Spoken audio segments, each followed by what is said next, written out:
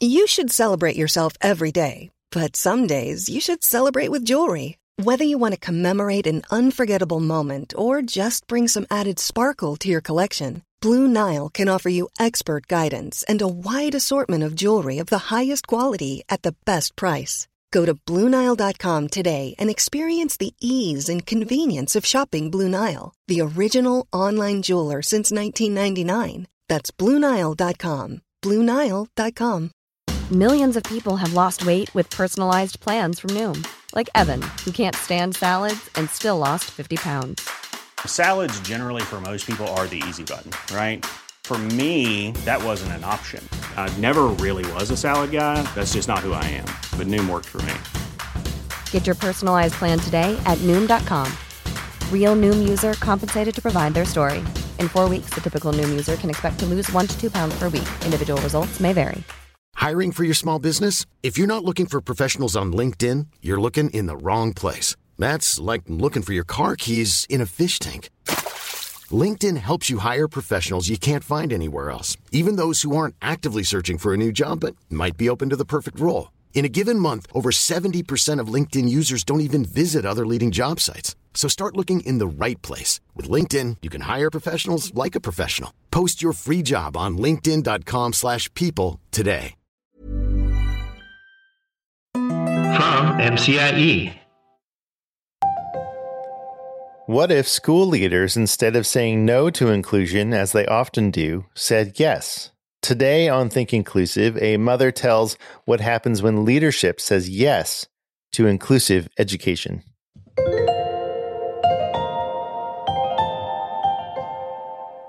My name is Tim Villegas from the Maryland Coalition for Inclusive Education, and you are listening to Think Inclusive, a show where with every conversation we try to build bridges between families, educators, and disability rights advocates to create a shared understanding of inclusive education and what inclusion looks like in the real world. You can learn more about who we are and what we do at mcie.org. For this episode, I speak with Mary Beth Moore, author of the book Unwanted: Fighting to Belong. Mary Beth Moore is the founder and executive director of the Advocacy Underground, a nonprofit dedicated to supporting the authentic inclusion of students with disabilities across all educational environments. She studied political science and criminal justice at the University of North Carolina at Charlotte before joining the U.S. Marine Corps.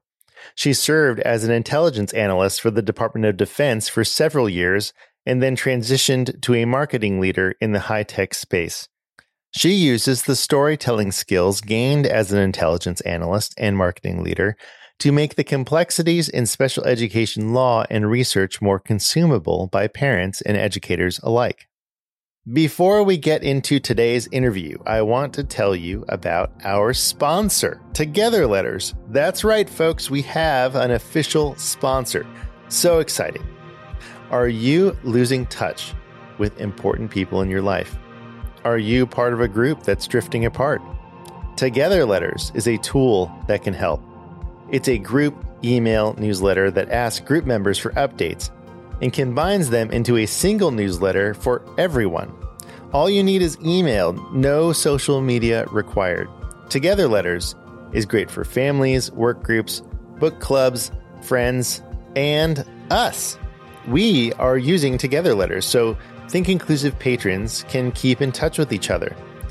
Groups of 10 or less are free, and you can sign up at togetherletters.com. Thank you so much for listening. And now, my interview with Mary Beth Moore.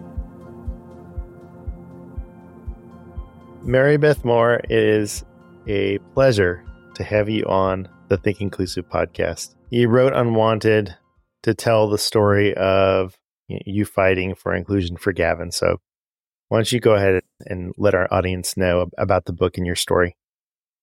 Gavin just turned 10 years old. And so the book is really a reflection on everything that we've been through over 10 years, really starting with fighting for his right to life with medical staff, and then fighting for services, and then getting into preschool and the education system. And so our fight began around the access to feeding therapy and appropriate nutrition in school, and then it extended into inclusion.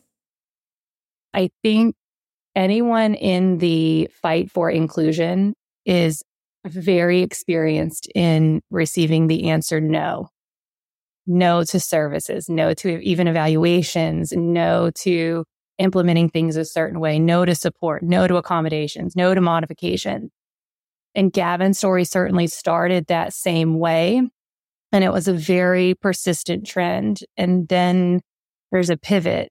And it's just, I really wanted to tell the story of what happens when you tell a family yes.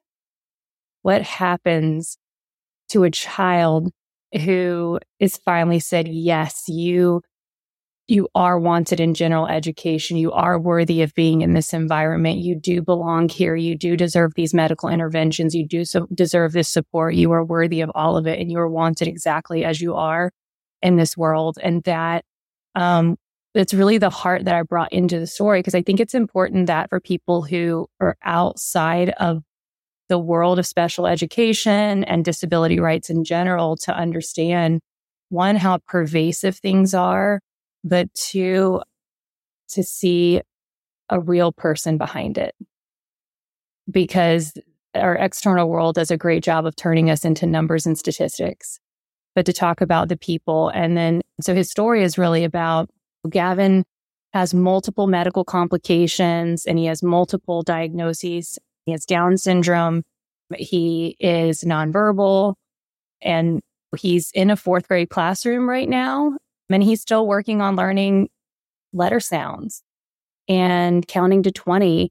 And when people hear that, it's a little shocking because, but wait, he's nowhere near grade level.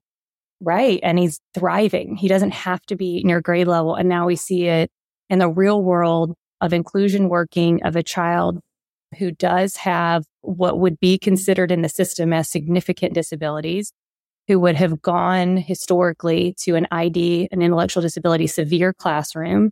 And now he's in gen ed and he's thriving because someone said yes to him.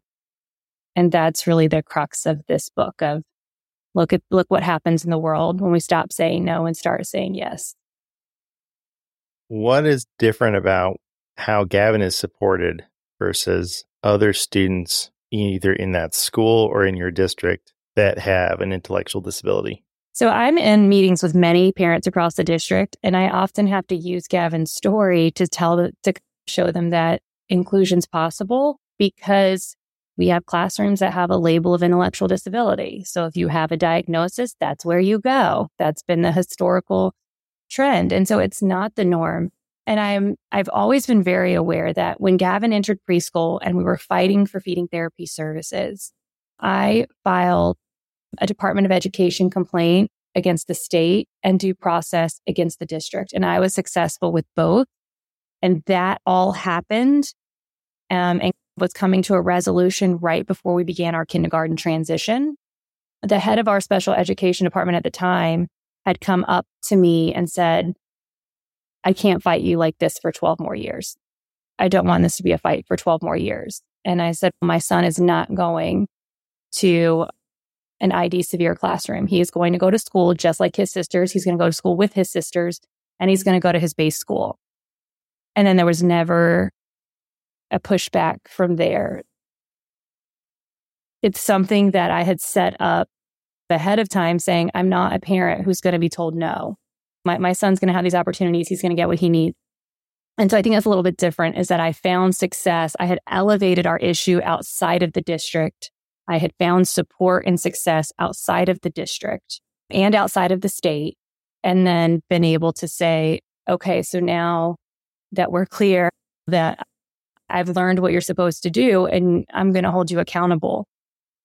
We haven't really had a fight since then. But it's frustrating because I could go to a school 5 minutes down the street and a child who is much closer to grade level, who doesn't need nearly the support my son does. And the staff is just saying, we're making too many modifications. We're having to do too much work to be accessible. And it's in the same district, it's in the same town. You could walk from school to school and have a completely different experience. You alluded to it, but do you have any specific stories that you'd like to share for our audience about students who have run into that, the leadership saying no? Yeah. So, I think that, again, in our case, the fact that leadership said yes is what has turned everything around. But oftentimes, I'm just shocked by an unwillingness to help a child. There's a family I've worked with where this student has not stepped foot into a physical school building in 3 to 4 years because the district has not provided a registered nurse. There's an ability to provide services in the home, but they didn't have a nurse. They required the mom to fulfill the role of a nurse in order for a teacher to come in. The mom said, well, if I can be a nurse in the house, why can't you count me as a nurse in the school so my child can have friends and go to school? And they wouldn't allow it. And there was an educator that said, I'm comfortable going in. Can I go in and teach? And the leadership just said no. And so we have a child 4 years with no education, none.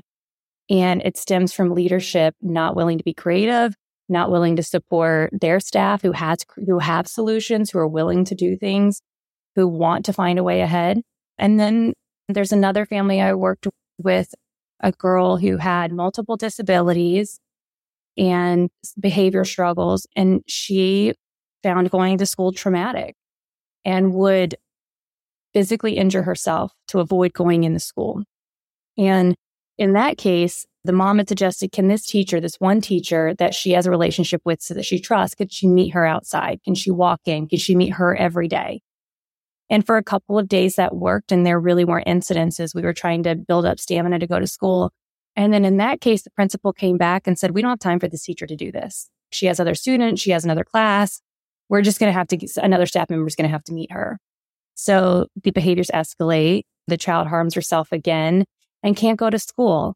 And in that situation, I'm looking at that principal and just thinking, every other student in your school, though, isn't having a trauma response right now. Every other student in your school has more than one person in this building that they trust and feel safe with. And it made me think about how much we talk about schools and the need for mental health professionals to address the trauma walking in through the doors.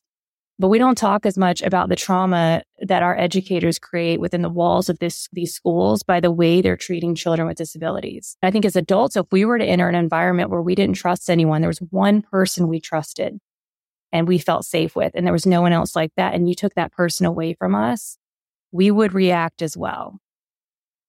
And those teachers and the administrators like to position it as if they're doing a favor, right? We're going to do a favor by allowing this teacher to help you in these couple of days. We can't do it anymore, right? We're not going to really address the issue or do something nice. And then there's a sense of shame that is put on you and a sense of gaslighting. And it's heavy to say, there's other students to worry about. Your child isn't the only one we have to think about. Your child isn't the only one who needs support. Your teacher has other obligations. And all of those are understood. But then what do we do as parents? Because our job is to protect our children. And we see them in an environment where they don't feel safe. But we're obviously legally obligated in this country to send them to school. And now they can't go without harming themselves. And the school has been different. Like, we'll either figure it out or they can't come. There's nowhere else to go. And at the end of the day, the cost is a human being.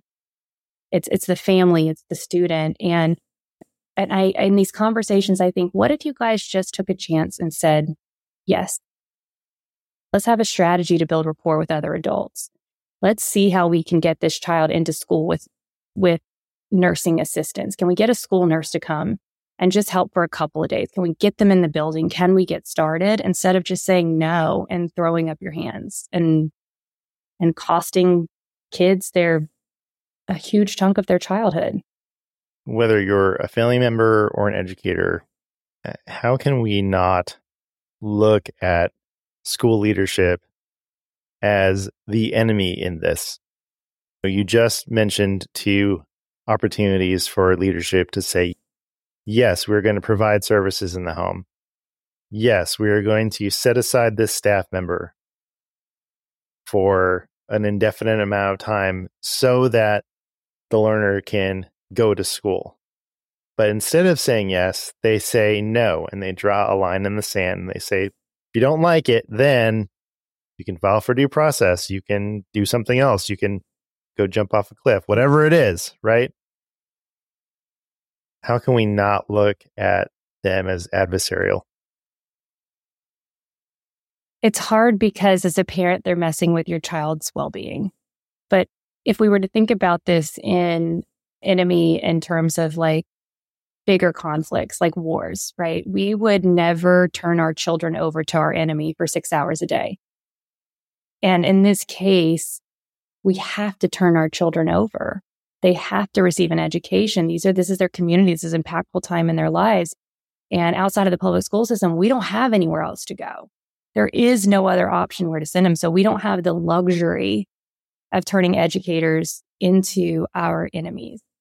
I believe in the idea that when we know better, we do better. And I think oftentimes as parents, we assume that because there's this overwhelming history and amount of legislation and judicial interpretations and research on inclusive education, and in some ways, just like the principle of simply being human, that our schools have to know that the forced segregation of children on the basis of disability is wrong, immoral, unethical, and inhumane.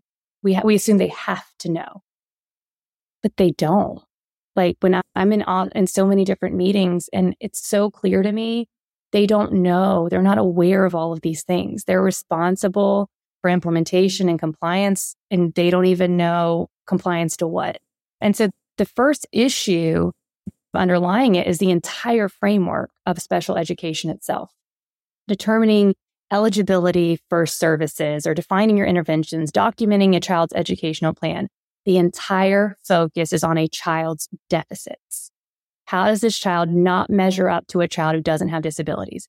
How is this child underperforming compared or in line with standards that have explicitly been written for children who don't have disabilities? Right? Everything is about a deficit.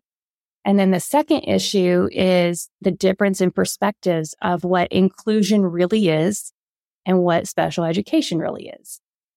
And we know inclusion is not synonymous with independence. It is not synonymous with grade level performance. And special education is not synonymous with a specific room or a specific type of curriculum. We know that. But understanding that cognitively and believing that with conviction are not synonymous either. And when we look at someone's beliefs, we look at their environment. And so from a school perspective and a teacher perspective, do I have what I need? Do I have the education I need to understand the strategies I should be using, to know what the laws say, to know what best practices are that I should be using? Am I getting paid enough? Are my basic needs being met from a financial perspective, from a health perspective? There are generational differences that come into play as we look at different ages across our education system and how people were raised to view people with disabilities. And so an example for that might be people who believe from earlier times that discipline will make the change. You just need more discipline. You need more rules. You need more structure. And when you have these factors and you don't have the education and the training and the support you need, you start to feel frustrated and overwhelmed. It's a very human response to a situation like that. And then you couple that with the cultural expectations that sit within our education system. So things like we care about how you score on assessments. We care about standardized state testing. We care that a child can sit in a class and listen to a lecture and complete a worksheet. And all of those cultural expectations are set by people who don't have disabilities, for children who don't have disabilities. And so that environment and those cultural expectations reinforce bias that students with disabilities cannot function here because everything is not designed for them to function. And so there's got to be a shift. And so when I say we can't make them be our enemies, I think we want educators to see our children as people, and we want them to give them grace and believe in them and try and treat them as a human. And there's a point when we have to do that as well. And sometimes it's starting with finding common ground, because a lot of it when we're scared to change, it's based on fear. What if I do something wrong? What if I get in trouble? What if I lose my job? What if the parents get mad at me because I want to try something and it doesn't work? Now you have to work and cultivate relationships on both sides, calm some of the fears on both sides, become vulnerable and approachable, and know that this is art and science as far as the education of all children. And so there's got to be trial and error. You have to be willing to make mistakes and learn from them, but you're not going to learn from doing the same things over and over again and never trying something new. I haven't asked a guest this in a while, but IDEA has not been reauthorized in, I think it's 15 years now. It's either 14 or 15 years. And do you think that it's a matter of we need to change the law, or is it we have everything that we need to make the changes now? We just have to implement the law. In your opinion? Yeah, in my opinion, it's the latter. And I will say, because when you read the law, when we have elements of the law we can use, it's strong. It's been strong since 1975, and it's continued to be strengthened. What hasn't been strengthened is accountability. And I think for most of us in the course of our everyday jobs, if we were to regularly and systematically violate the human rights of people, of children specifically, the minimum expectation would be you're fired indefinitely, right? You're not coming back. But it wouldn't be a stretch to assume there'd be criminal penalties as well. But in education, it's become a way of life, and then people are promoted and they're celebrated, and they had the opportunity to make lifetime careers out of this behavior. And that speaks to enablement and support and empowerment at all levels of government, federal, state, and local school districts. And even those who are supposed to hold them accountable, by doing nothing and by having parents have to learn the law, parents initiate the fight, parents initiate accountability, that speaks to enablement, support, and empowerment from all of our higher levels of authority for this type of behavior to be so pervasive. What's written is strong. Court interpretations are strong. Research supporting it is strong. I feel this way too when people say, we need it to be fully funded, we need more money. And my first thought is, but look what you've done with the money you have. There is so much fraud, waste, and abuse across the special education system, across the money that's there. There needs to be accountability in what has already been given before we just give more. And so I think that what needs to happen is that people need to be personally accountable for violation of law. If an officer were to come up to us for breaking a law, we don't get to say, I didn't know, and be protected. So why is that okay in the case of this civil rights law, this human rights law? Why is that okay? And why are so many people protected in it? So we've got to put teeth into it is what we need to do. And I think that having more oversight, and maybe even, I think at some point, because the government's so complicit in a lot of this at different levels, you've got to have a third party watchdog type organization that defends the children, right? That because you've got all of these adults on either side, and in between, children are going without services for years if they ever get them. Cool fact, a crocodile can't stick out its tongue. Also, you can get health insurance for a month or just under a year in some states. United Healthcare short-term insurance plans, underwritten by Golden Rule Insurance Company, offer flexible, budget-friendly coverage for you. Learn more at UH1.com. There's never been a faster or easier way to start your weight loss journey than with PlushCare. PlushCare accepts most insurance plans and gives you online access to board-certified physicians who can prescribe FDA-approved weight loss medications like Wegovy and Zepbound for those who qualify. Take charge of your health and speak with a board-certified physician about a weight loss plan that's right for you. Get started today at plushcare.com/weight loss. That's plushcare.com/weight loss. plushcare.com/weight loss.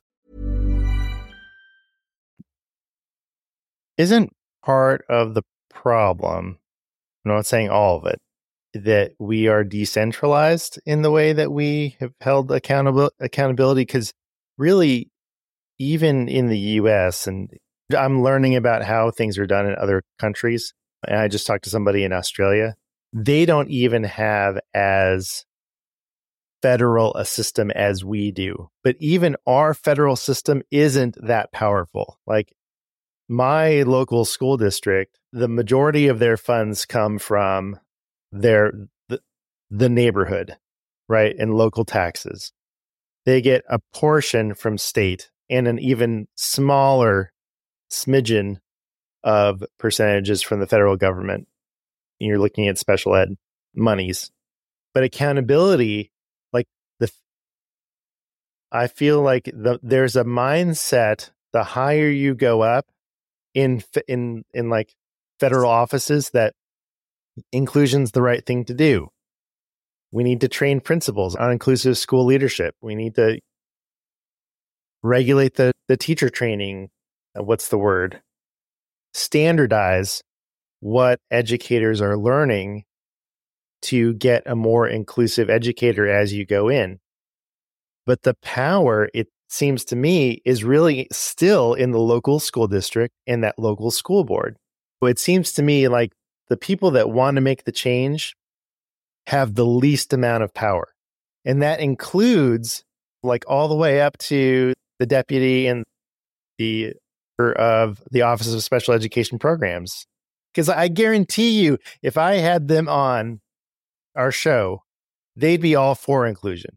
And I don't know this for sure, but even in the way that we're talking about it, but they're powerless to make any changes because those decisions are made at the district level. And even the state doesn't have as much power.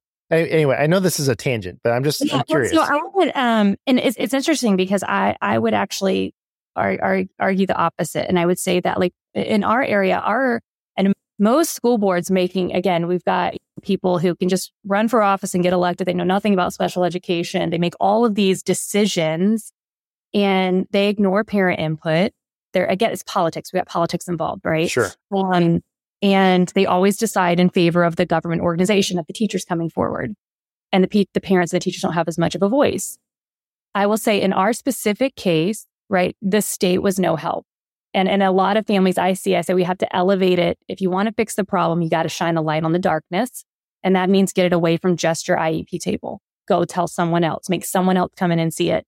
And so sometimes the state will come in and help with the process, but they have all this team of compliance investigators who I've met them. I've been in meetings with them, and I can tell you they don't know what they're enforcing compliance with. They're looking at a process, a linear process, but they're not looking at the intent behind the process. They don't know the laws that are governing it, and they don't understand what they're accountable for. There have been times the Department of Education I found completely not helpful towards parents and not friendly towards parents. But in our specific case, they turned things around for us significantly by coming in. Is it handled how I would have liked it to be handled? No, because people were promoted versus punished for creating blanket policies in the state. I think, because I hear that often, I think we can't do anything. And I think there's a difference between saying you can't do something and actually not being able to do something. Mm-hmm. I have found that the more I escalate and find someone who is actually in a position that does have significant authority to make change, there's a lot of work to make that change. And I have not seen a willingness to step inside of our schools.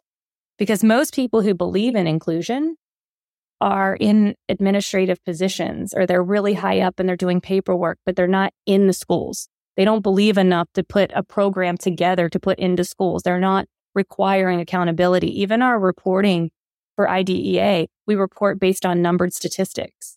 It doesn't tell the whole story. It doesn't give enough information of what's happening, and you're not getting information from parents. You're only reporting on the system itself and the numbers and statistics. And so to me, every time I have met with someone face to face, whether it's been a district superintendent, an area superintendent, I've heard the same thing. I can't do anything. What did you try?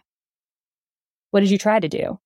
Because did you even make a phone call? Have you put a task? Have you put a committee together? Have you thought about anything? What is within your realm to do something? There's a district in Virginia that took this on at a local level. And this is why I mean about people, you can do something. think it's a lazy excuse to say, I don't have the power to do it. But there's a district, and within that district, they put together a review committee. And parents or school teams can come to this special education review committee for help when there's conflict. And I had the opportunity to be a part of this. And the committee talked to the school team separately, right? And then they talked to the parents and myself as their advocate. And that way, there's no he said, she said. And this entire committee just listens. They listen, they ask clarifying questions. They don't get into, we don't do that, or that's not how it usually happens. They just listen. They ask questions to make sure they understand. Their next step, after talking to both sides, their responsibility is to create a report with recommendations. And they give that to their director of special education. So they come up with a corrective course of action. And in this particular case, it involved a lot of training for the team. The team was making a lot of procedural errors, and they were not supporting this child in general education. And it was clear they didn't know what to do. And so versus making, you guys just have to do it, they now have a team together that went into the school. Here's specifically what we need to tell you about what's going on in this case. Here's our recommendations for how you can move forward. Here's how we can support you and train you on what needs to happen. Here's the resources we have. And the next IEP meeting we had, the entire mood had shifted. It was collaborative. People were laughing, and ideas were going back and forth. When there were differences of opinion, we were able to talk them out and understand both sides instead of locking in. And so much progress was made. And the parents actually after that meeting said, I never imagined an IEP process could be like that. Never imagined it. And their child was in 4th grade. So they'd been doing it since preschool. And so in this case, this is, again, it's a local district, but any district could implement something like that. Their purpose isn't to protect the district. It's how do we resolve conflict at the lowest level? And how do we catch some of these issues we have in a very proactive way? Come to us. What's happening? How can we help? And it was just a really incredible process. I felt everyone was very respected throughout the entire thing. And this child's school experience has completely turned around to be positive. And I think about that at any time. It's I don't have authority to do anything. One, you don't need authority to make a difference. But two, if you are in a position, if you're in the educational system and you're director, senior director, whatever, at any level, you have the ability to make an impact. Whether or not you have authentically chosen to use that ability to make an impact is a different story.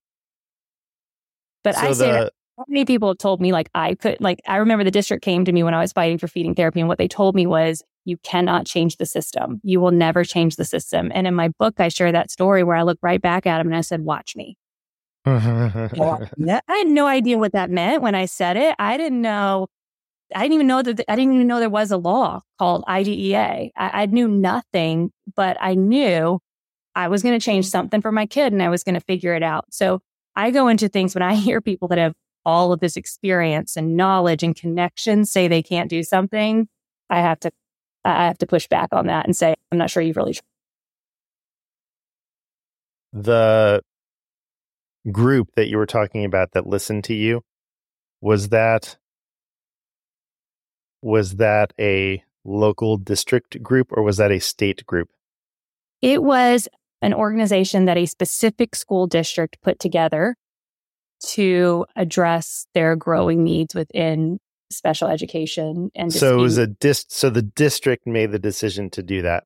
The district came up with the solution. Right. And when they tell you, when you engage, you have every right. Just because you engage in this does not mean you cannot move forward with a state complaint. It does not mean you cannot move forward with a federal complaint.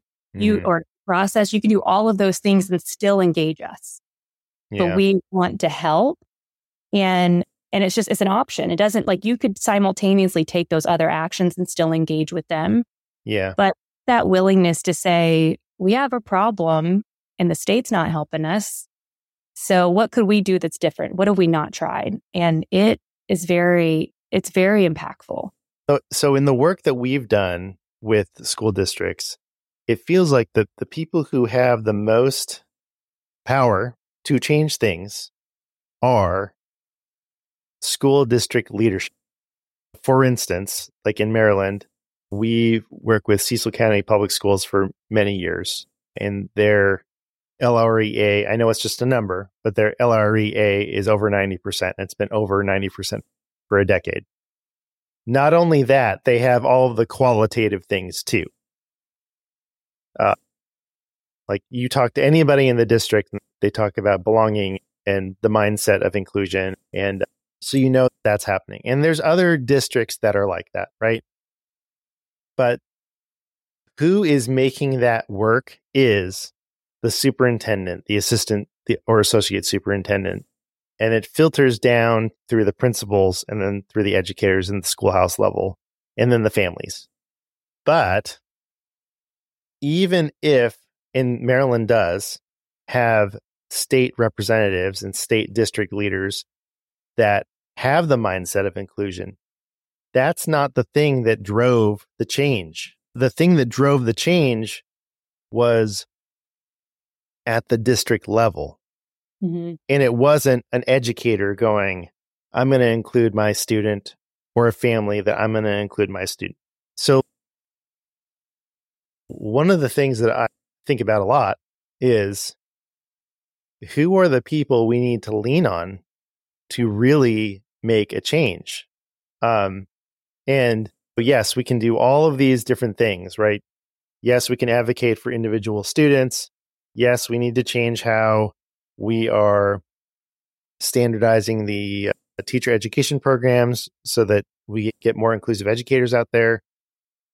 Yes, we need to change and look at state policy. And yes, we need to look at the federal policy and how we can increase accountability and all that stuff.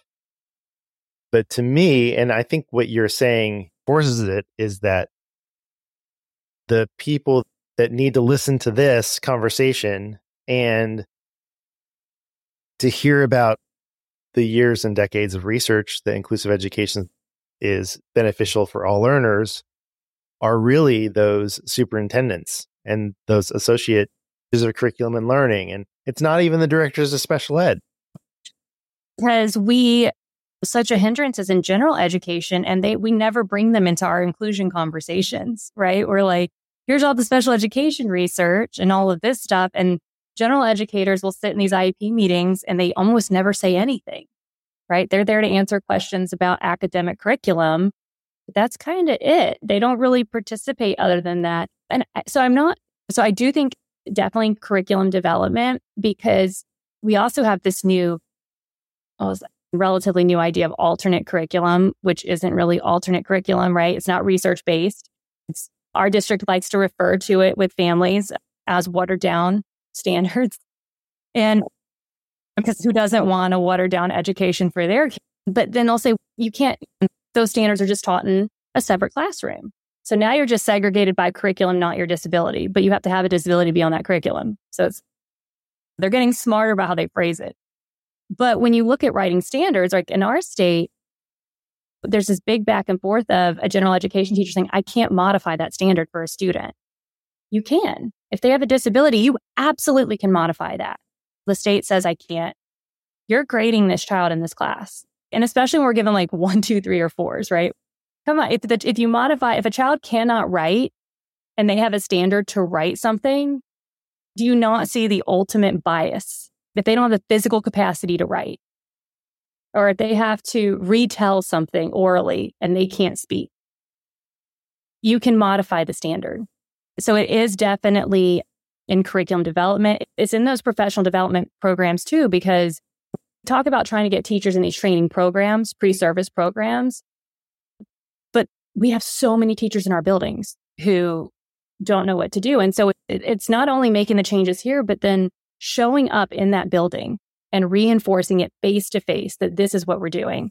But I also, back to your point about where does it start, I don't think there's necessarily a specific role to go after. It's so important. It's like a psychological selection, right? Who are the people who care enough to do something? And because in our case, I mentioned I can go five minutes down the road and find a school that is doing nothing inclusive. But in our school, we have a principal who said, I've got it.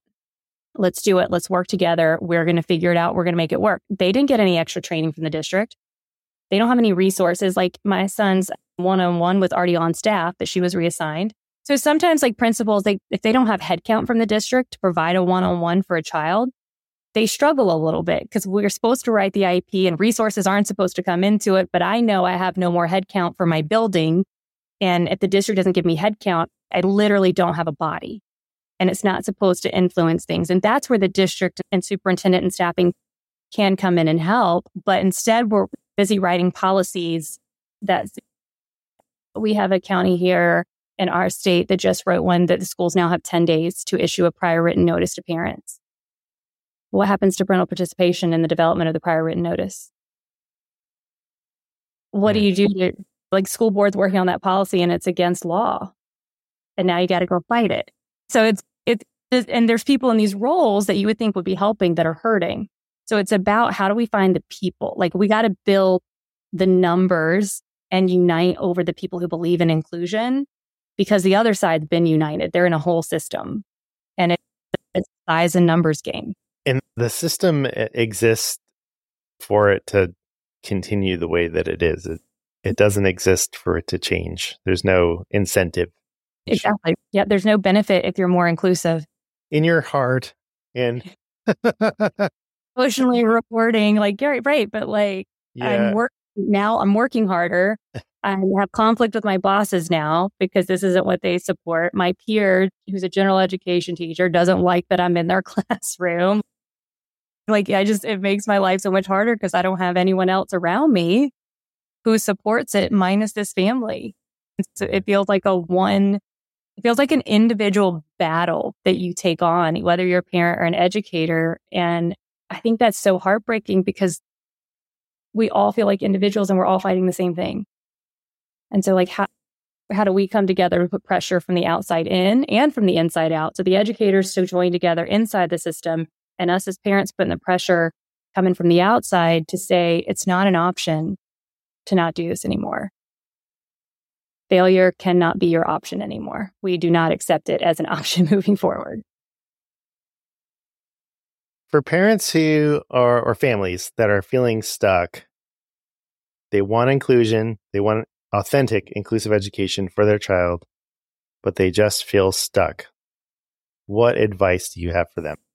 I remember there's a saying growing up that we've all heard it: don't start a fight you're not willing to finish.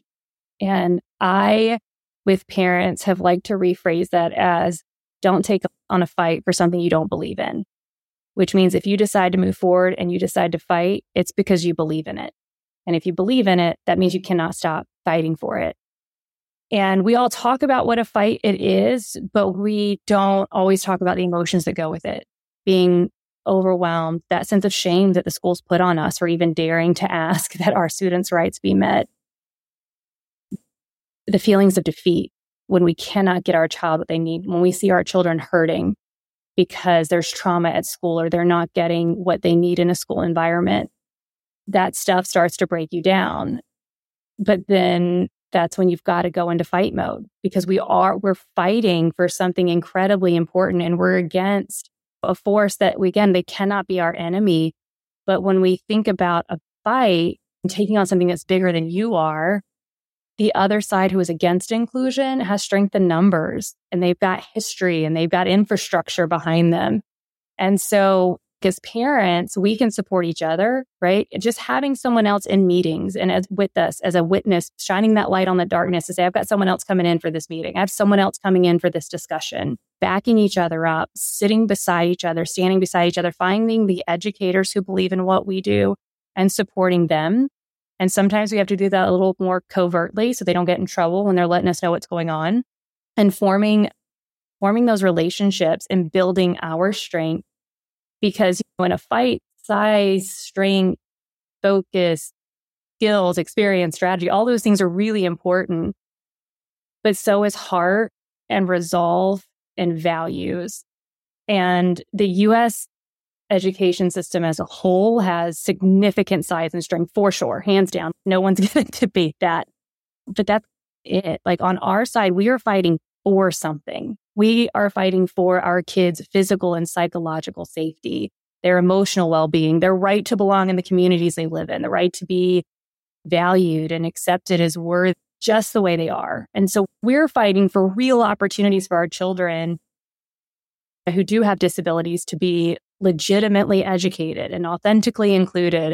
And underneath that all, we're fighting for them to have good lives and to be surrounded by both teachers and friends who they trust and have their best interests at heart, teach them life things like confidence and perseverance and to believe in themselves, and to extend that into all areas of their lives, including but not limited to just academics, right? We're fighting for something so much bigger than how you perform on a test or how you meet a state standard. But the idea of being surrounded by people who have our best interest and help us with confidence and perseverance and belonging and to believe in ourselves, at the end of the day, those are the same things that make life beautiful for all of us as human beings. And I think it's understanding that when you're taking on this fight and it gets hard, it's supposed to feel that way. It's supposed to feel hard. You're supposed to feel defeated. It's when you get back up, that's when you choose to fight. Getting knocked down, that's going to happen. But you've got to dig in and stand back up to fight, because it's not just your kid you're fighting for a better life for. It's the neighbor down the street. It's the person that's in a grocery store for a kid that you don't know they have. It's someone you sit beside in church. It's a family you're playing soccer with. You don't know who it is, but we are fighting for something better, and it's hard. And you can't give up, but you have to stay focused on what you're fighting for versus what you're fighting against.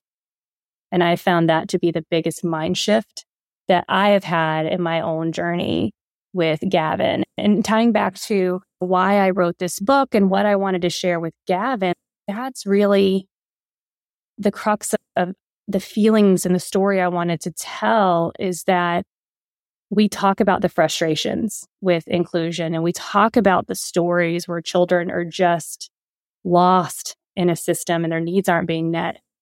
But we have found success on the other side, and it was hard.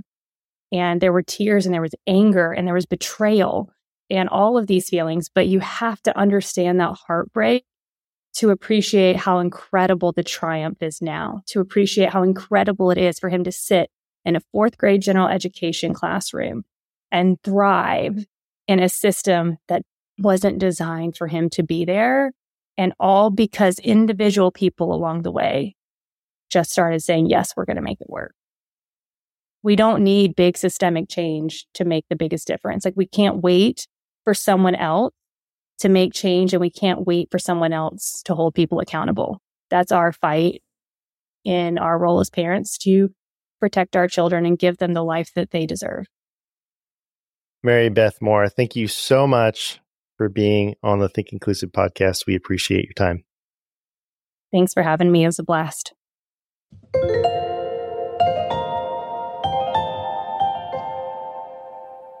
Think Inclusive is written, edited, and sound designed by Tim Villegas and is a production of MCIE. Original music by Miles Kredich. If you enjoyed today's episode, here is one way you can help our podcast grow. Become a patron and get access to ad-free episodes, behind-the-scenes posts, join our Together Letters group, and sneak a preview of MCIE's new podcast series, Inclusion Stories. And speaking of patrons, special thanks to our patrons, Melissa H., Sonia A., Pamela P., Mark C., Kathy B., Kathleen T., Jarrett T., Gabby M., Aaron P., and Paula W. for their support of Think Inclusive. For more information about inclusive education or to learn how MCIE can partner with you in your school or district, visit mcie.org. Thanks for your time and attention, and remember, inclusion always works.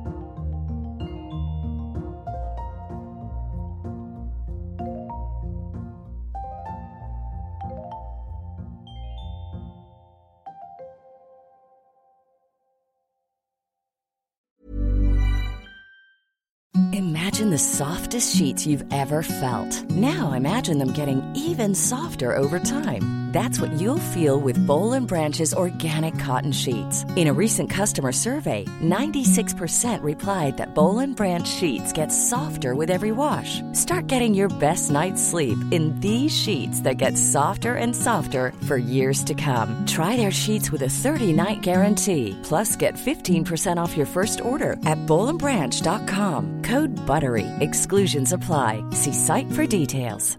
Imagine the softest sheets you've ever felt. Now imagine them getting even softer over time. That's what you'll feel with Boll & Branch's organic cotton sheets. In a recent customer survey, 96% replied that Boll & Branch sheets get softer with every wash. Start getting your best night's sleep in these sheets that get softer and softer for years to come. Try their sheets with a 30-night guarantee. Plus, get 15% off your first order at bollandbranch.com. Code BUTTERY. Exclusions apply. See site for details. Planning for your next trip? Elevate your travel style with Quince. Quince has all the jet-setting essentials you'll want for your next getaway, like European linen, premium luggage options, buttery soft Italian leather bags, and so much more. And is all priced at 50 to 80% less than similar brands. Plus, Quince only works with factories that use safe and ethical manufacturing practices. Pack your bags with high-quality essentials you'll be wearing for vacations to come with Quince. Go to quince.com/pack for free shipping and 365-day returns.